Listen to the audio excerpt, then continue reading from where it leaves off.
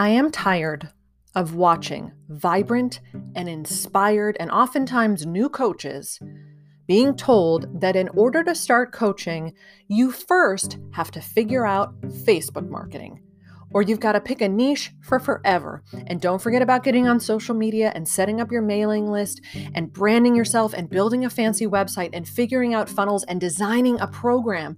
And then you can start coaching. It's driving me crazy.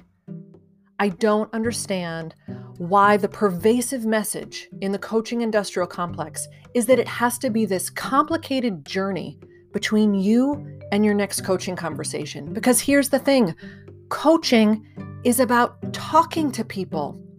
That's it.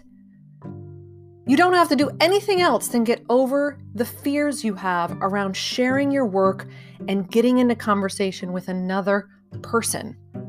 Be willing to tell others what you do and that you want to help, and then help them.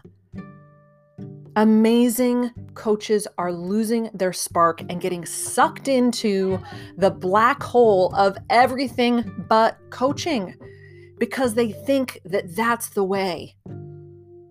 Because the loudest voice in the room is saying that, all right, you want to coach? Well, first we've got to figure all of this other stuff out.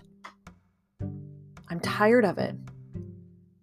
You wouldn't tell a new baker that in order to figure out what they want to bake, they have to go build a bakery. You would tell that baker, get into the kitchen, bake your ass off, figure out what ingredients you like, adapt recipes to your liking, find your spirit as a baker. Well, guess what, coaches? That's what I want for you. I want you to be coaching. You want to coach?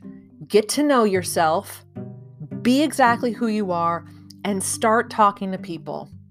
Just coach. Enough with this. Enough with this idea that the very first step on your coaching journey is to figure out Facebook ads.